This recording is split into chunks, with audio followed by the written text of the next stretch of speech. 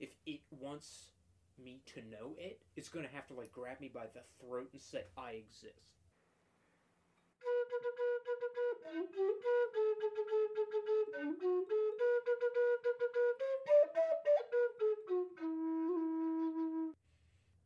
So we live in a world that expects you to go along, expects you to comply, expects you to do what you're told, but in a way that you're somehow maintaining your autonomy, your independence. It's like at the end of 1984 when the main character is like, and I realized that I loved Big Brother. Like after they were having the rat like eat his face. I loved Big Brother. And that's I feel the whole like trajectory of society is more towards that sort of reality. Kind of realizing that you go along with the regime. Yeah. Like coming around to it. And that I really like this. I really like just being put in a corner and told to shut the fuck up and just enjoy it. Yeah. Enjoy being screwed, being used by the system and kicked around. Told what to think. Yeah. When to think, how to think, like everything. The speed at which to think, it's once upon a time, or at least, based off of what I was read, it was more like just, if I'm your overlord, supply me with a particular resource. And, of course they would try to control your everyday life. I guess it's, tyranny never really changes, but just the ability to exercise tyranny so much greater now. People throw around that term, the Internet of Things.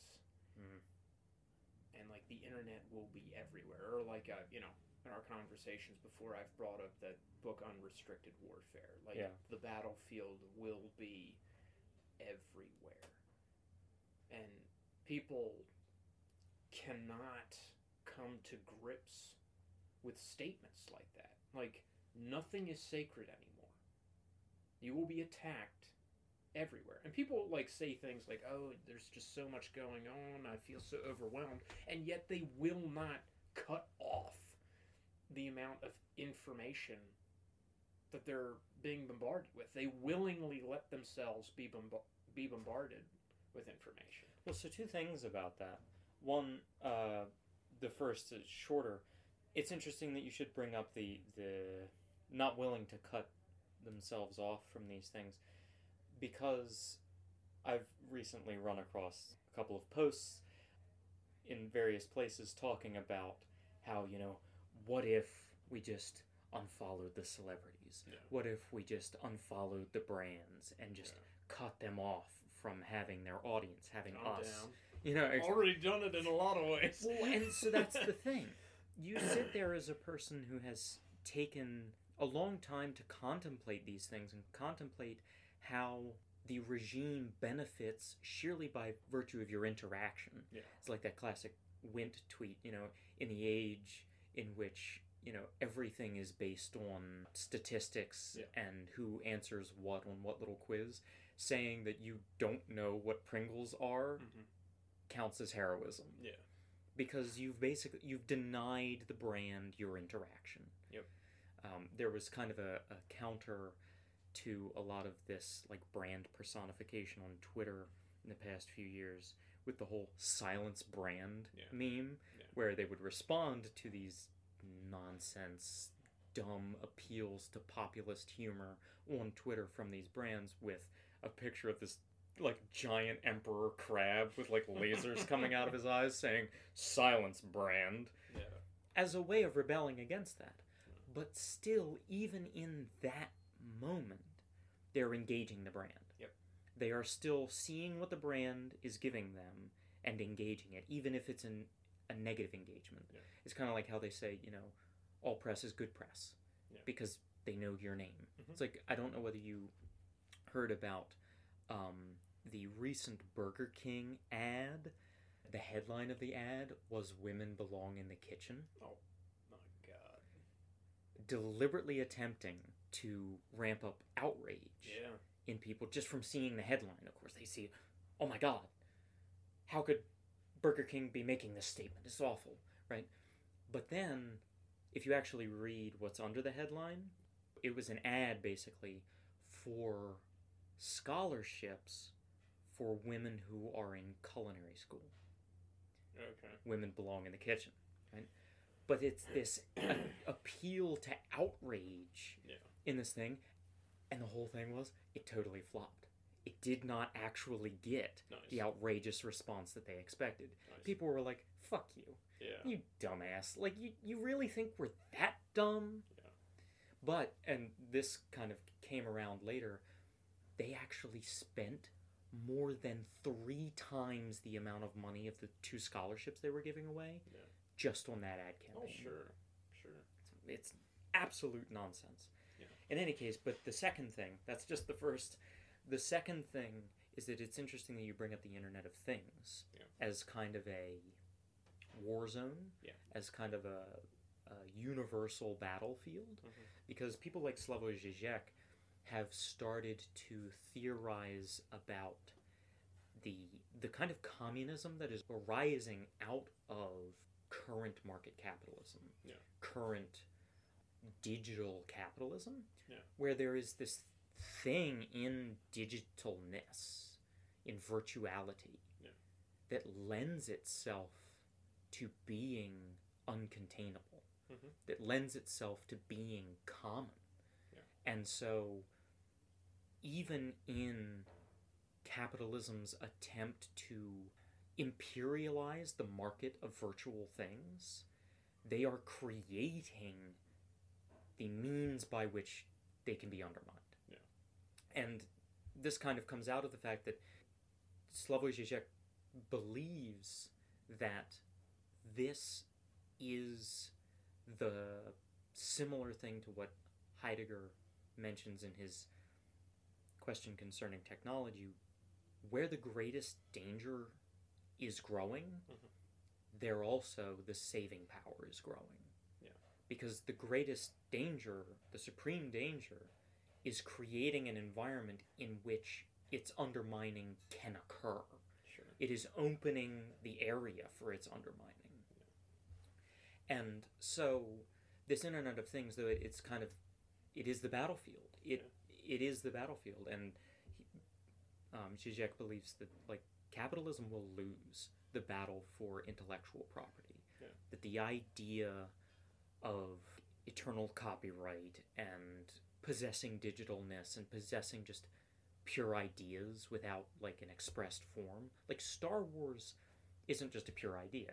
It has an expressed form. It has been put into a thing, a real thing. But, like, the idea, the intellectual property of Star Wars, therefore has a real object, a reified object that can be referred to as the thing possessed, the thing which is regulated by copyright.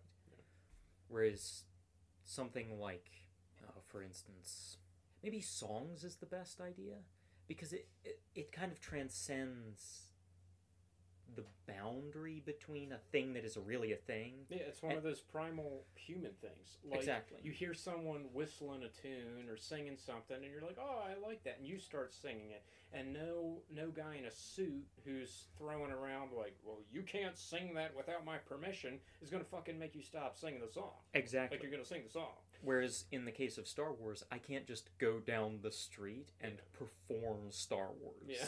You know? There's a lot more there. Yeah, there's a lot more involved in that process. Well, that's, just to briefly go back to the canceling the brand thing, or just with regards to fighting enemies, if you will, in our world. I think the two statements apply. Apathy is the greatest expression of hatred, and make your enemies irrelevant.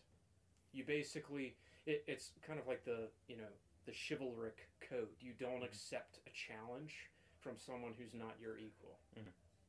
whether that is greater than you or under you. Mm-hmm. You do not accept a challenge from someone not your equal. So you ignore them in a way. Mm-hmm. And we do live in a world that likes to, if people get ignored, they tend to just come at you more vigorously. Mm-hmm. And that's where you do have to be self-sufficient enough, determined enough, resilient enough, stoic enough, if you will, free of all dead weight that you can hack off, that Mm-hmm. you can let loose.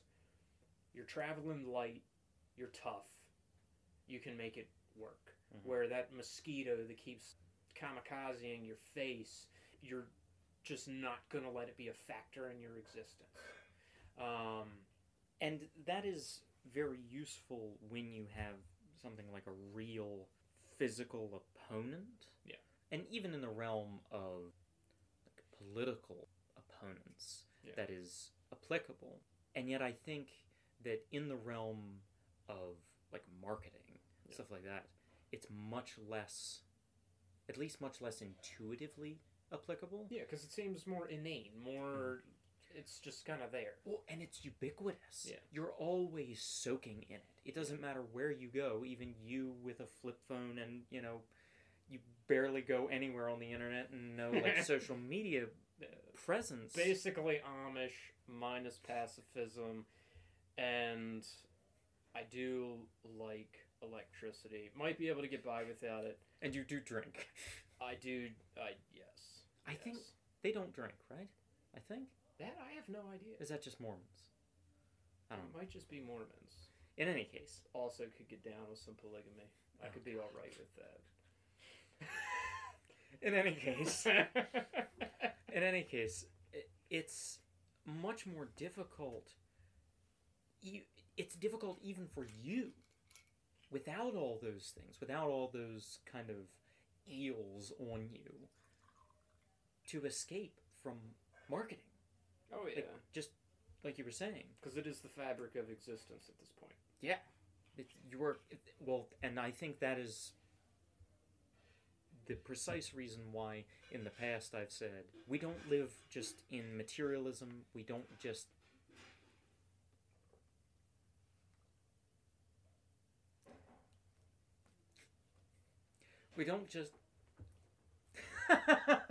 Bastards. We don't just live in materialism. And we don't just live in capitalism, per se. We live in a commercialist, in a consumerist capitalism that has made everything consumption. Yeah. It was mentioned, I was watching a thing on Slavoj Žižek's book called The Relevance of the Communist Manifesto, talking about how the Communist Manifesto might be relevant to us today because the conditions of our capitalism now are so much different than the conditions of the capitalism in the 1860s. Yeah. Right? Nowadays, things have become so amorphous. Property has become, like with the virtuality, property has become so amorphous that attempting to deal with it in a blatant kind of union strike way, it's not really worth it. And it's not really effective. Yeah. And we live in a world that's, more than anything, I think, founded in rent.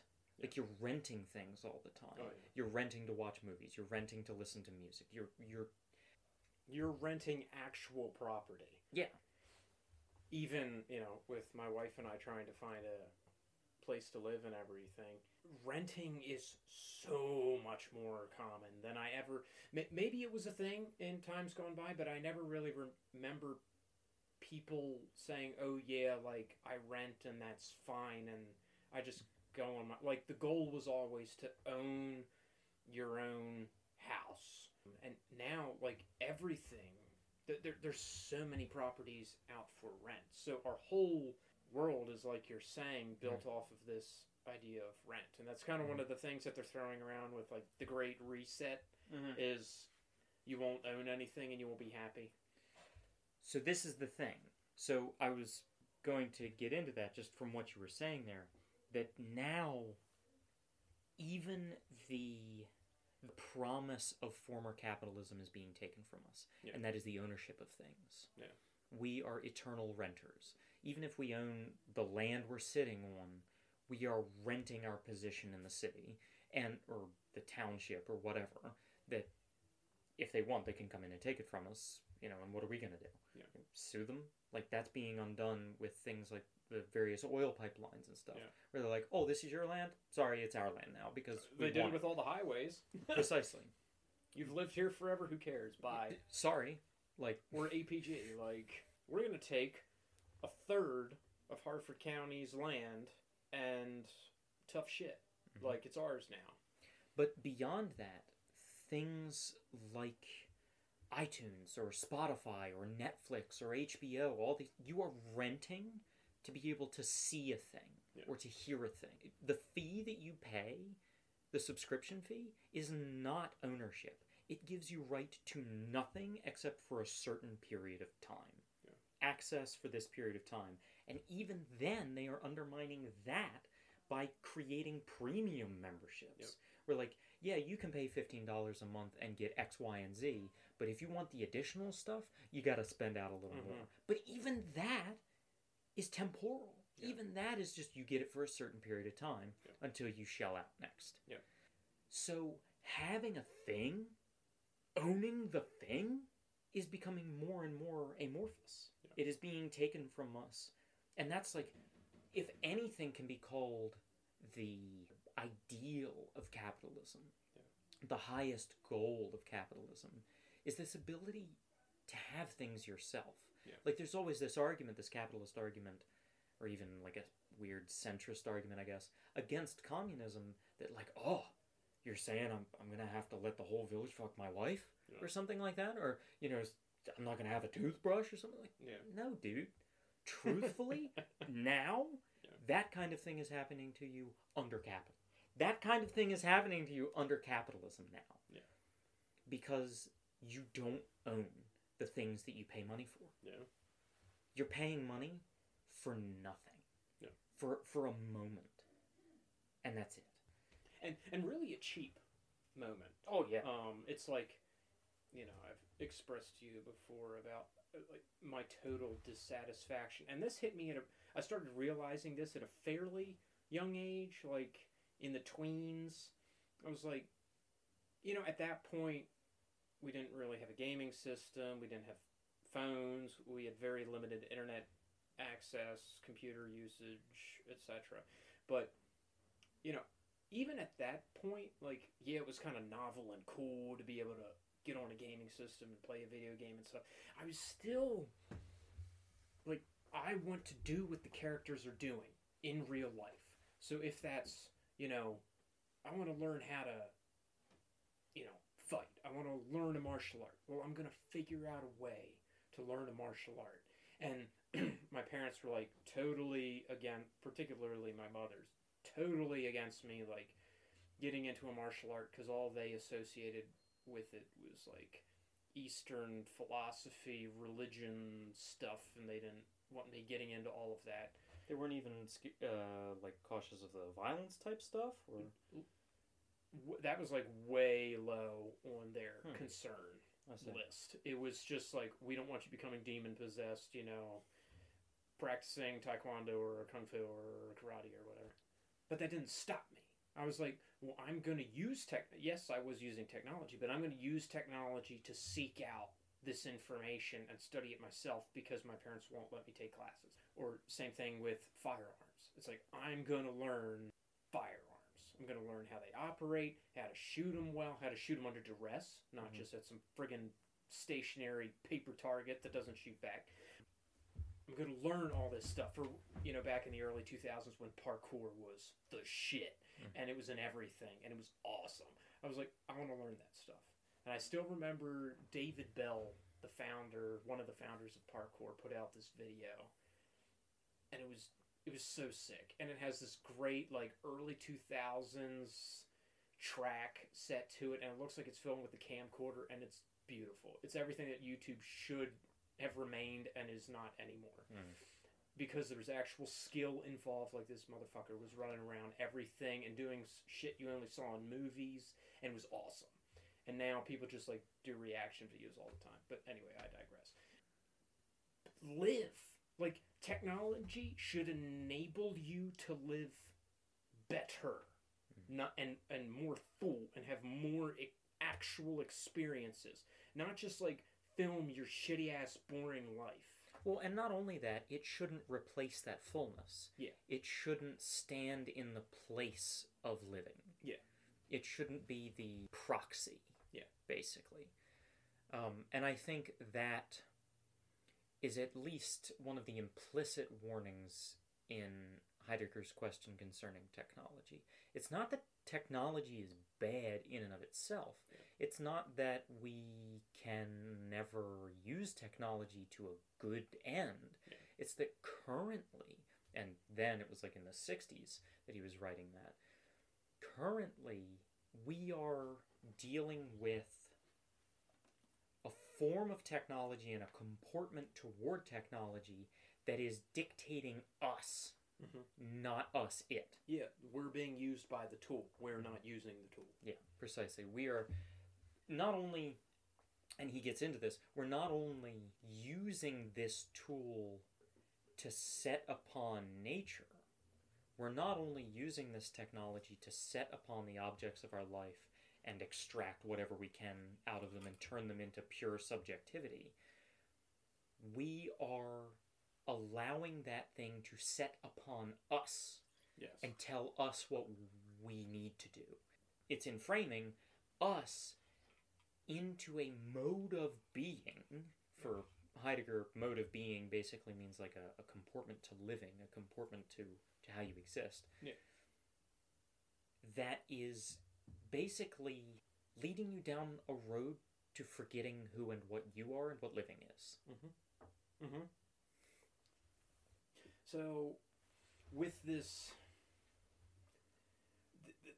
like addiction to technology, this worshiping it like it's some you're willingly giving into it. You're allowing it to be your overseer, your individual, like, it's like that song, your own personal Jesus. It's like your own personal little robot god. Like, you're giving it permission to reign you day in and day out, rather than you reigning it, which is sick and ridiculous, and I refuse to go there, even if it means being ostracized from my society, even if it means having to work significantly more at, bridging those gaps with people I interact with. They're like, well, have you seen this? Have you, done this? No, I haven't, because I've done real shit. Like, I haven't watched someone do it on social media or whatever. Like, I've done real shit. And I refuse to live vicariously through the internet. I refuse to do that. And, like, a big thing now with Gen Zers, they, God love them, they're figuring out their world and coming up with solutions to the problems they're confronted with. But one thing I hear a lot of them say is, all these YouTubers I watch, they make millions, and they do all this shit just playing Minecraft. And it's like, motherfucker, you know how common that is? It's super rare. It's like the same thought process that has, all these companies are saying, let's base all of our logistics off of rare earth metals. Keyword being rare. There's only so much of it. It's rare. And you're going to base the whole system off of that? Dude. There's a problem with that. It's going to fall apart real quick. There's an essential disconnect with what is real and with what is immediate. Yeah. Like, I don't know whether you've seen it, but there have been some studies recently about young people and like Gen Zers and what their dream jobs are. Yeah. And which I hate that term. I fucking hate that term. It's like, motherfucker, there is more to you than a fucking dream job. like, job should be this itty-bitty facet of your existence. God, I hate that. Yeah, no. Like, get away from it. Like I've told you before, like, I will shovel shit if it pays the bills and I can live the way I want to live. Like, I do not care. And if my coworkers aren't assholes. God, I hate an asshole coworker. But I digress. But so, in these various studies, to be entirely honest with you, I can't remember where I saw this. So, for all intents and purposes, take it as though I'm pulling it out of my ass. That smells like shit. Yeah, exactly. But that the plurality, the biggest slice of the pie, wanted to be YouTubers. It has actually beaten out astronaut. From, that's the classic, like, I want to be an astronaut as a kid. Like, no, dude, I don't want to get my face eaten by an alien. I get shit out into the vacuum of space. Hell no. I'll stay right here. I want to sit in front of a camera and see how many layers of lube I can put on my tits or something. 1 layer, 2 layer, 3 layer. It's a real thing, dude. Like, that's a real thing. What? Yeah, that's a real thing. Since when has this been a thing? I mean, I think it was only a thing in 2019 for a period of time, but there was a whole rash of videos of all kinds of YouTubers doing this, like, how many layers of thus and such can we do? Like, 100 layers of nail polish and all this stuff. And there was some real awful... Oh, fuck me. Yeah, it's the height of nonsense. Like, that's... Dude, that is what I'm talking about. Like, go out and live, for God's sake. For God's sake, go out and live. Do something. Please find something. Like, scale a cliff. Shoot a gun. Learn a martial art. Learn how to paint. Learn an instrument. Go, take up sculpting. Go listen to good music. Like, listen to good music. Sit there and appreciate what the artist put out. And refine your taste. Yeah, go out and appreciate a good film. Not the shit that you're just, like, fed with, like, through mainstream media. Like, we can say Marvel. Yeah. Or Disney. Anything. Like, this is what is good. No, it's not. I think Marvel is Disney. Yeah. Now. Oh, yeah. So, Just like meaning the parent group, right? Yeah, no, I understand. the parent group. But so I think for the sake of productivity, might be good to switch to a prescriptive mode of thinking or a mode of talking. Okay. Because we could sit here and criticize all this stuff all the live long day. Oh, yeah. Because there is so much garbage. So much shit. There's a bottomless pit of garbage out there, and in me there is a seething bottomless pit of fury to go along with that. So, yeah. There's, like, at least to some extent, the tsunami of filth. Mm-hmm. Though I know you intend that usually in a more caustic way. Like, it's more of being accosted by this, like, awful, like, basically Instagram pornographers, stuff like that. Yeah.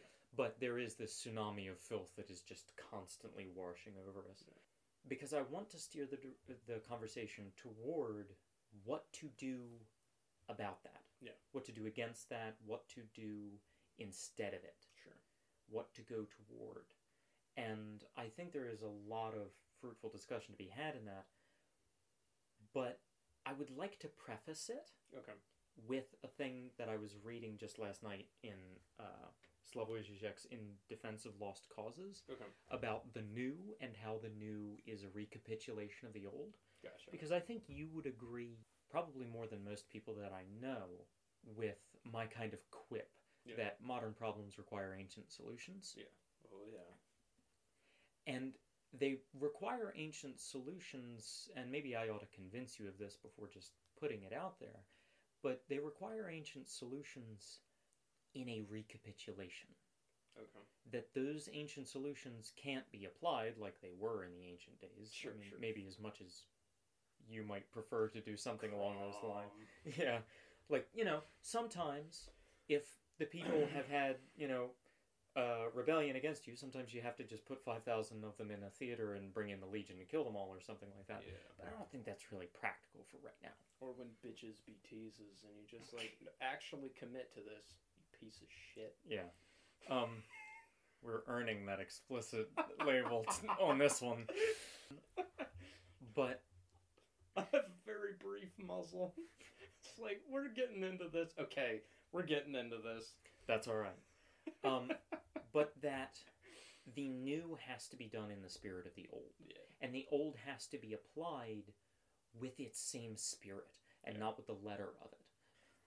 I'm going to read a section from Slavoj Žižek's In Defense of Lost Causes from Part 1, Chapter 3, and the part in that chapter called Repetition and the New. And I think this is a way that I had not previously formulated in my thought that you might like. So, it is not only that repetition is one of the modes of the emergence of the new can only emerge through repetition. The key to this paradox is, of course, what Deleuze designates as the difference between the virtual and the actual, and which, why not, one can also determine as the difference between the spirit and the letter, that is, of the law. Yeah. Let us take a great philosopher such as Kant. There are two modes of repeating him. Either one sticks to the letter and further elaborates or changes his system in the spirit of the Neo-Kantians, up to and including Habermas and Luc Ferry, or one tries to regain the creative impulse that Kant himself betrayed in the actualization of his system, that is, to connect to what was already in Kant more than Kant himself, more than his explicit system, its excessive core. There are, accordingly, two modes of betraying the past. The true betrayal is an ethico-theoretical act of the highest fidelity. One has to betray the letter of Kant in order to remain faithful to and to repeat the spirit of his thought. It is precisely when one remains faithful to the letter of Kant, and he implies the letter of anything, that one really betrays the core of his thought, and that is the creative impulse underlying it. Where basically what he's trying to say, though I think it is pretty plain in the text, that in order to bring the old into applicability for the new, in order to make it new in a meaningful way, in an effective way, is to re-embody the spirit that created it in the first place. Oh yeah. That to take up not just the project as written out by somebody, say, like Kant or the Founding Fathers or Marx, because this kind of thinking applies to his relevance of the Communist Manifesto today, where he is taking not the letter of it. He actually criticizes modern Marxists that stick purely with the letter of Marx's critiques. Because the world that we live in is not the same world. Mm-hmm. And so the critiques are not equally applicable. Yeah. Now, there are pieces of it. There is a heart, a core to that critique, the spirit of it, that is applicable, but needs to be taken up not just for the sake of the letter, but almost in spite of it. Yeah. You need to not be taken in by merely the form of it. Mm-hmm. And say, I think there is a combative It application. was just running through my mind, right? Because you're saying the spirit of the thing. And Miyamoto Musashi, the Sword Saint of Japan, actually has this phrase. It's the spirit of the thing itself. And he keeps harping on that. The spirit of the thing itself. And it is in line with, if I know anything about martial philosophy, anything about, martial discipline and practice, what he's getting at is that adaptability. It's in line with the martial kind of analogy of water. Water goes, it flows downward, it takes the path of least resistance, and it conforms to the terrain and whatever is opposing it. It is never the same, but it is always itself. And so that is the problem on just bringing martial arts, because it's kind of the way I would describe it. People get stuck in this, oh, well, this is the way, the founders practiced it, and their enemies are, our enemies. No. They were samurai. Or if, you're talking karate, later you're talking early 20th century or late 19th century,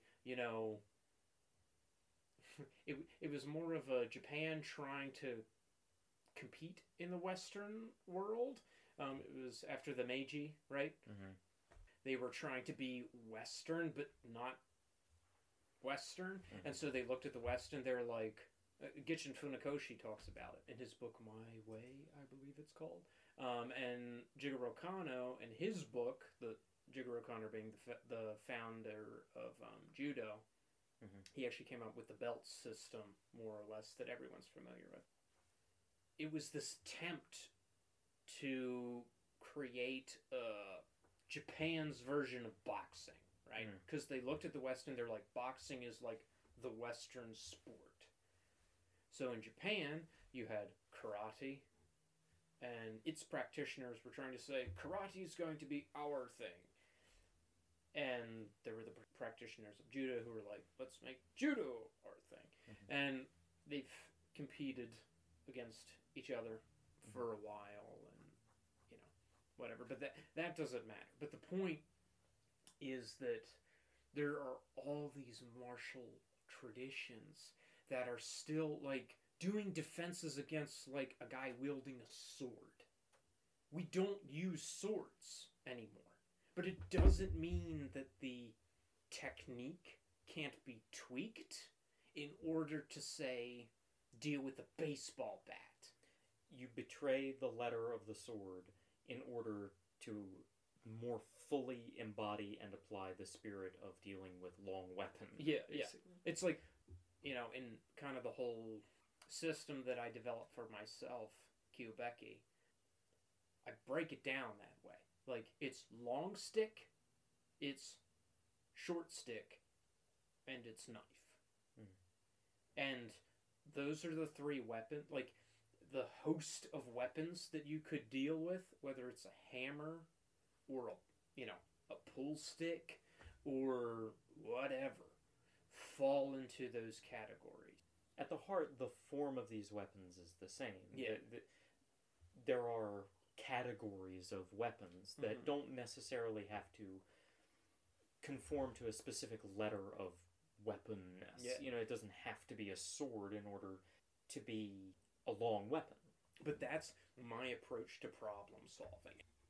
It has been heavily influenced by my involvement in more like reality-based and combatives training. Mm-hmm. It has to be principle-based. It must be principle-based, because I've seen firsthand what happens when a martial artist is like, well, he didn't attack me with a single-edged knife in this specific manner, and I couldn't apply this specific technique. Dude, you are creating a fragile system for yourself. I was at the urinal, and I was attacked, and there was no urinal form, so... Yeah. So, fuck, what do I do? Yeah. Whereas when you're dealing with principles says, oh God, the guy's behind me.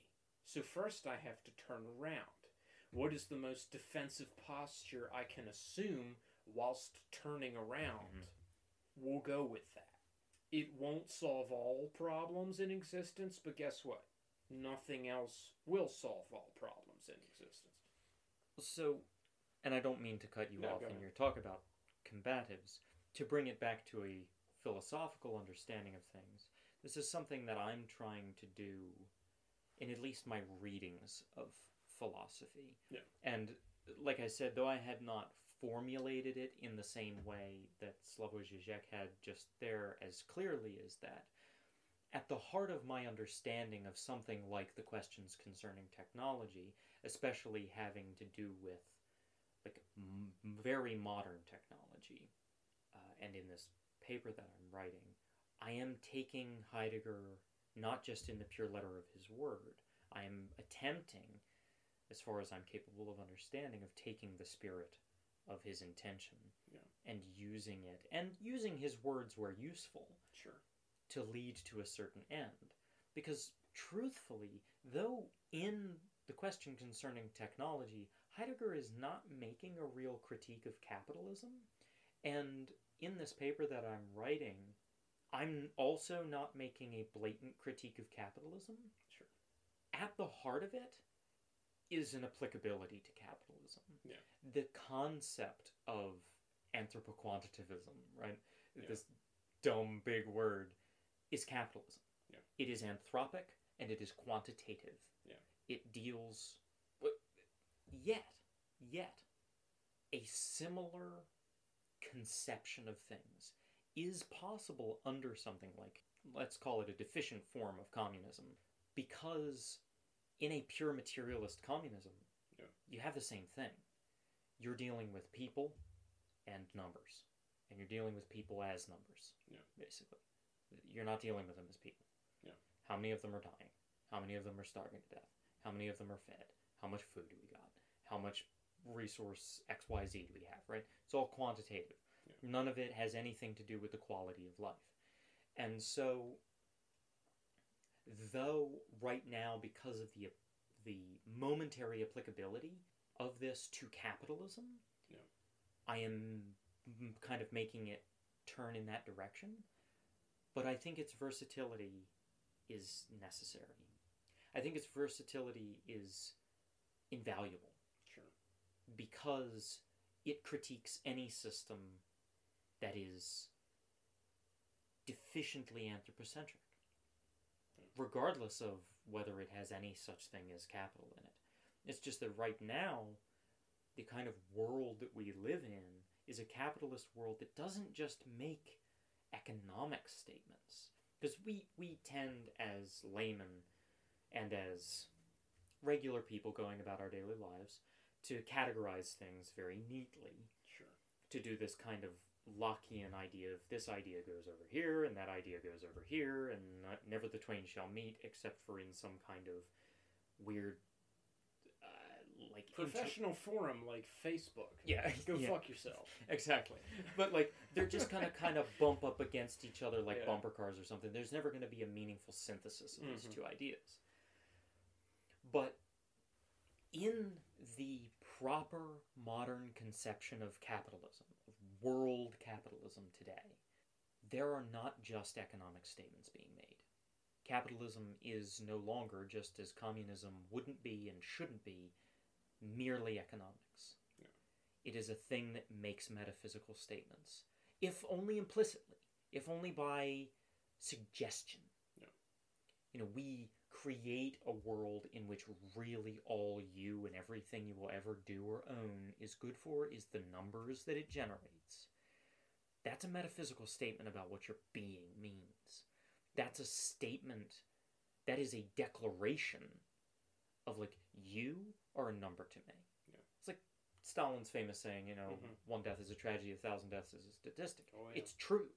You take the humanity out of it because you create pure numbers. And the human mind cannot fathom such numbers, which is why I don't put so much credence in the expression of crimes against humanity, let's say, in numbers. Like when people talk about, crime or mass shootings or, people dying of a certain unnamed disease that we won't mention because fuck the government. Beer. Yeah, beer. Or tobacco, let's say. They like to throw these numbers around, and first off, statistics are such a like bullshit thing. For me, it's the same thing as saying, well, if this guy attacks you in this way with a single-edged knife, and everything has to be just right for your formula to work. let's say alcohol. I've consumed shit. Good bit of Jameson tonight. It's pretty happening. Like, I love the Irish. Anyway. They make good whiskey. They do make damn good whiskey. Jameson, if there's a brand I can get behind, it's you, motherfuckers. You're already selling out! I love you, Jameson. But you know what? Jameson? You've been around. I got this giant ass bottle right here. You've been around since 1780, so you motherfuckers are doing something right. Props to you. I love you, Irish people. Anywho, I'm never gonna be able to publish this one. So, shit. Where was I going? Anyway. Statistics and form and equations. Statistics. Everything has to be just so, right? People like to throw around, alcohol can cause cancer. Alcohol can cause such and such. Liver disease. Yeah.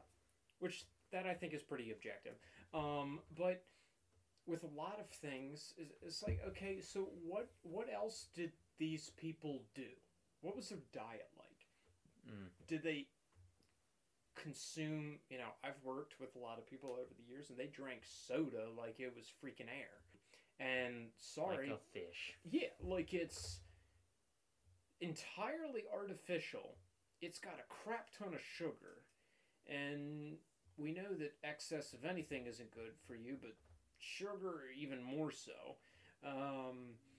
And like, did you exercise? Did you get enough sleep? Did you drink enough water? Did you, eat a lot of, vegetables, a lot of fruits, a lot of meats?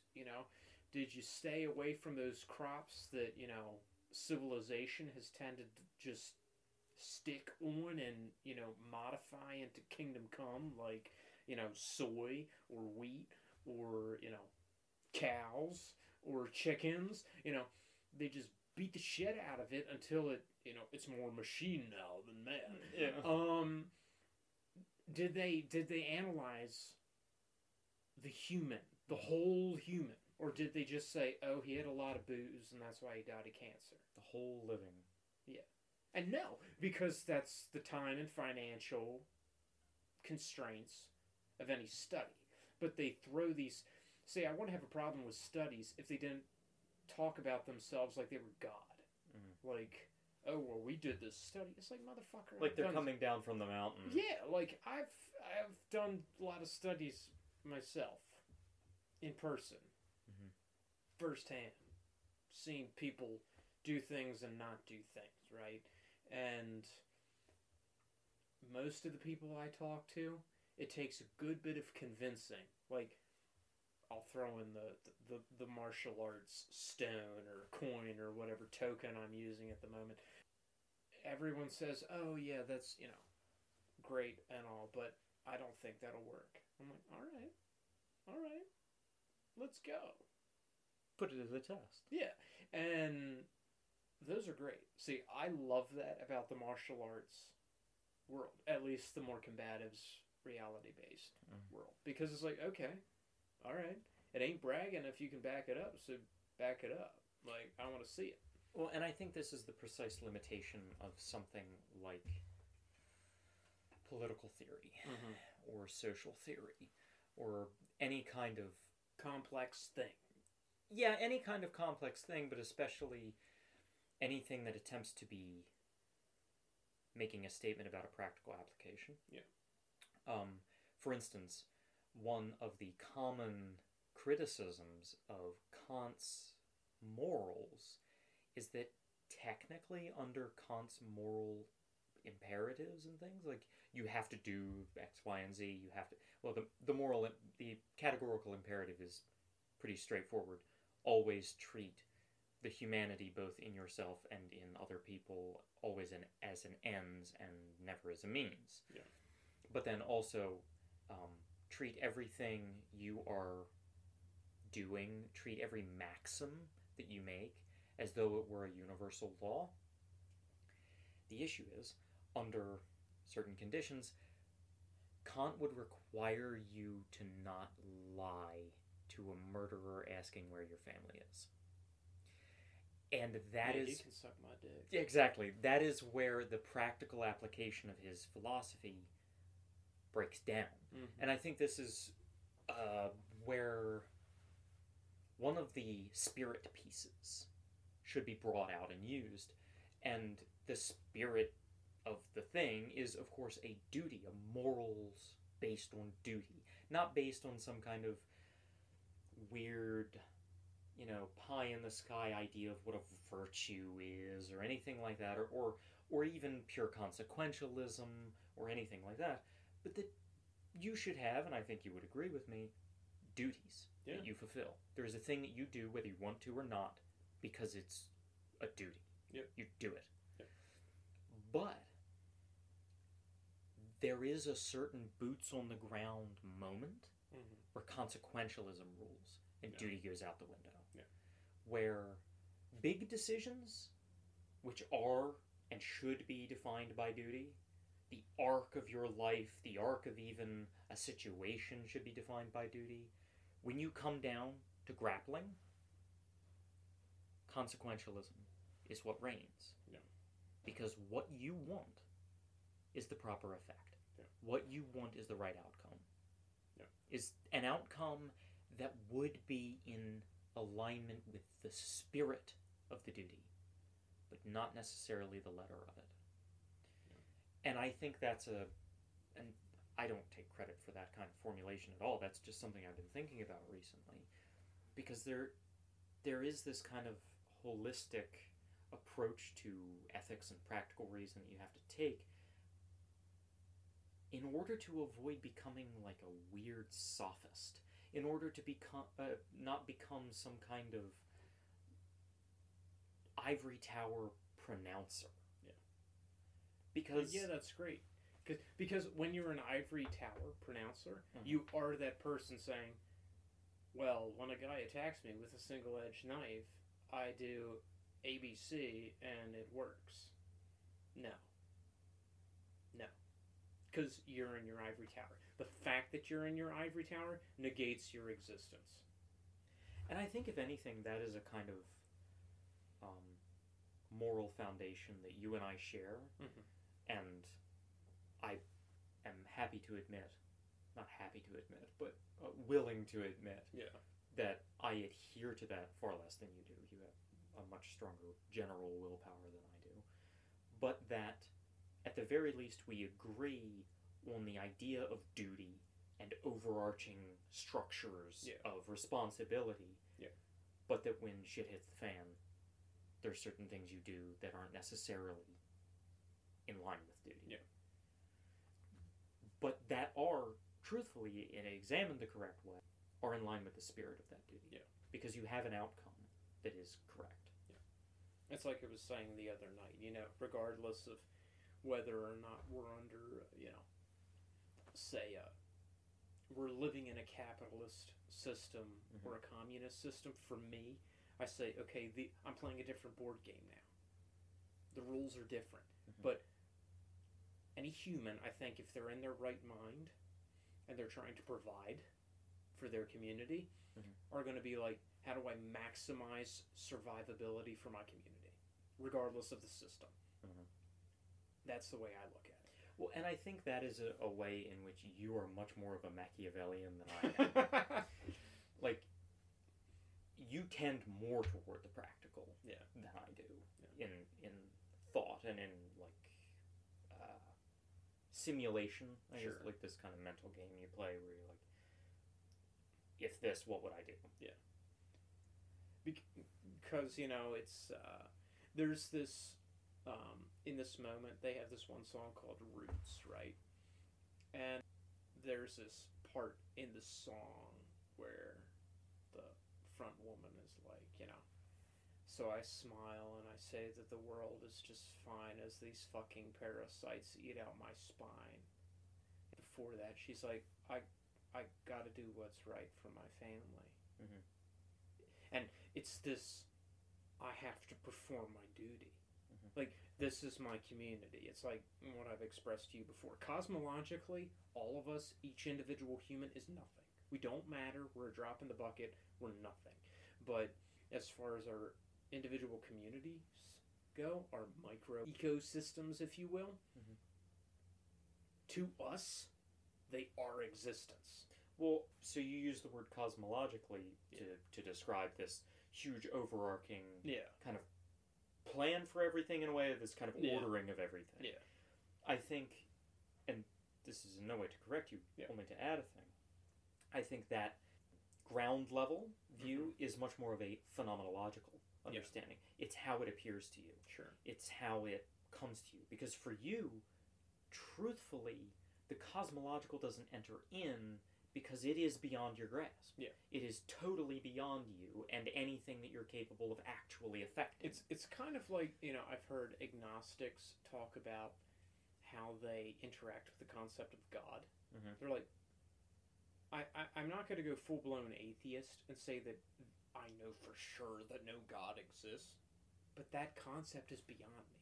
There's no way I can know it, so I'm not going to try to know it. If it wants me to know it, it's going to have to grab me by the throat and say, I exist. That's kind of the way I look at existence. Like, if you want my attention, you're going to have to say, hey, I want your attention. Because there's already enough that demands my attention as, as a husband, as a future father. There's enough that demands my attention. I don't have the luxury of infinite resource. So I got to prioritize. I got to say, what do I need to attend to? And attack those things mercilessly, relentlessly, in order to provide for me and my own. And make my community as secure as it can possibly be. Not to build an empire, just to say, no, we have a place in the pecking order and you're not going to fuck with us without consequence. We're going to have a respected position within the pecking order. And that's the thing that I think a lot of folks have a hard time with. They're like, well, you're just going to, I deserve to almost have unlimited respect. Like, wherever I go, people have to, nod to me and shake my hand and, kind of show me deference. And I don't believe in that. Because there are people who are well above me. Well above me in every possible aspect of life, field you could imagine. Physically, mentally, emotional, academically, career-wise, they're just better than me. And as a responsible human being, I acknowledge that. And I say, you're more powerful than me. And I'm not going to challenge you. But don't fuck with me. This is my place in the pecking order. This is how I do life. This is where I do life. Don't fuck with me. Because if you do fuck with me, then I'm going to do everything in my power to be that thorn in your side. I'm going to make your life miserable as far as I'm able. And maybe I'll just be like that little mosquito that they just swat out of their face and whatever. But I'm not concerned with that. I will do everything in my power to ruin them. Because then it becomes a principled thing. It becomes a matter of duty for you. It is your duty to do that in that instance. And it has nothing to do in that instance with the actual effectiveness of what you're doing. Like, you have a lot of people that argue about, oh, well, you're not actually going to make something better. You're not actually going to affect change or something like that.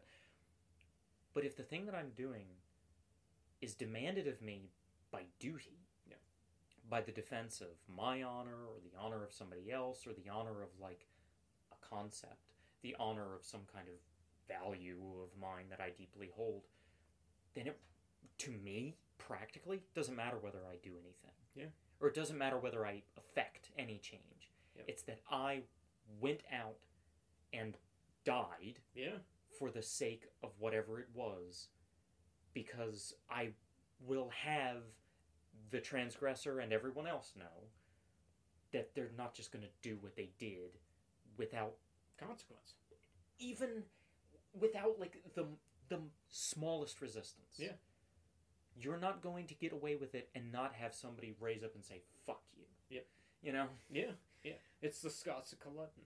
It's show up and die. Mm-hmm. You have pitchforks and halberds and, you know, friggin' farming equipment, and you're going up against the British who are armed with muskets and artillery and stuff, and you're like, yeah, we're not stupid. We know we're gonna die. That's where all the gun guys, ballistics this, ballistics that. No, we know what fucking lead going 900 mile an hour does to human flesh and wood wrapped in leather. We know what's gonna happen to us, but we showed up because you're not gonna do this to us. Unavenged. Yeah. We're showing up. Well, and so this is precisely the reason behind certain other personal issues. Yeah. Currently, where a thing is being transgressed. Yeah. A rightful thing, a principle, is being transgressed. Yeah. And regardless of whether I affect change in what happens, I will stand up and say, no, it will not be this way. Yep. That never, ever will it ever be written down that I sat and let it happen. Mm-hmm. And I oppose it within my power. Yeah. Because in the current instant, that is not a lot. It's not maybe as much as I might wish it would be, but still what is within my power I will do. Yeah. Well, and that's the thing. It's proportional living. You know, people say, oh, well, I can't do that, I can't do that, I can't do that. Do what you can. It's my argument against all these people who are like, well, you know, maybe I'm not athletic, or I'm not smart, or I don't have money, or I don't have time, or do fucking something. Mm-hmm. You have something. Do what you can with what you have. I'm not saying you have to be X, Y, Z, but maximize who you are, your own growth and the growth of your community with the resources available. And it's like the parable of the one with the 2 minas. Like, do something. Her gift of 2 minas to the temple is cosmologically a drop in the bucket. Yeah. If that. Yeah. But proportionally, her gift was infinitely more than the rich man who could just dump bags of gold on the altar. Yeah. And yet, how many Christians do you think you could get today to apply a similar, or at least a derivative critique of something like the Gates Foundation? Like, how many Christians do you think you could get today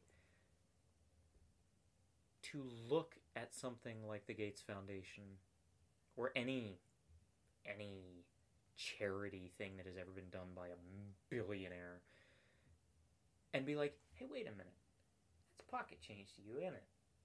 Like that, like, I'm the little guy, and so $80,000 seems like a lot of money. Yeah. To you, that's nothing, isn't it? Yeah. Like, you've done nothing. Yeah. And yet, in your doing nothing, in your truly, proportionally affecting very little change in your own life, and going to very little effort, you are inversely gaining a lot of face. Oh, man. Like, you are doing the performance. Now you just brought down the Illuminati on us.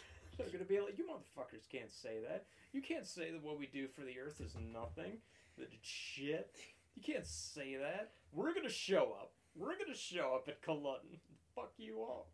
Okay. And we'll die. So be it. Alright, so you win. That's great. You got like 9,000 plus infinity pounds on me. Piece of shit. Why don't you fuck someone your own size? Piece of shit.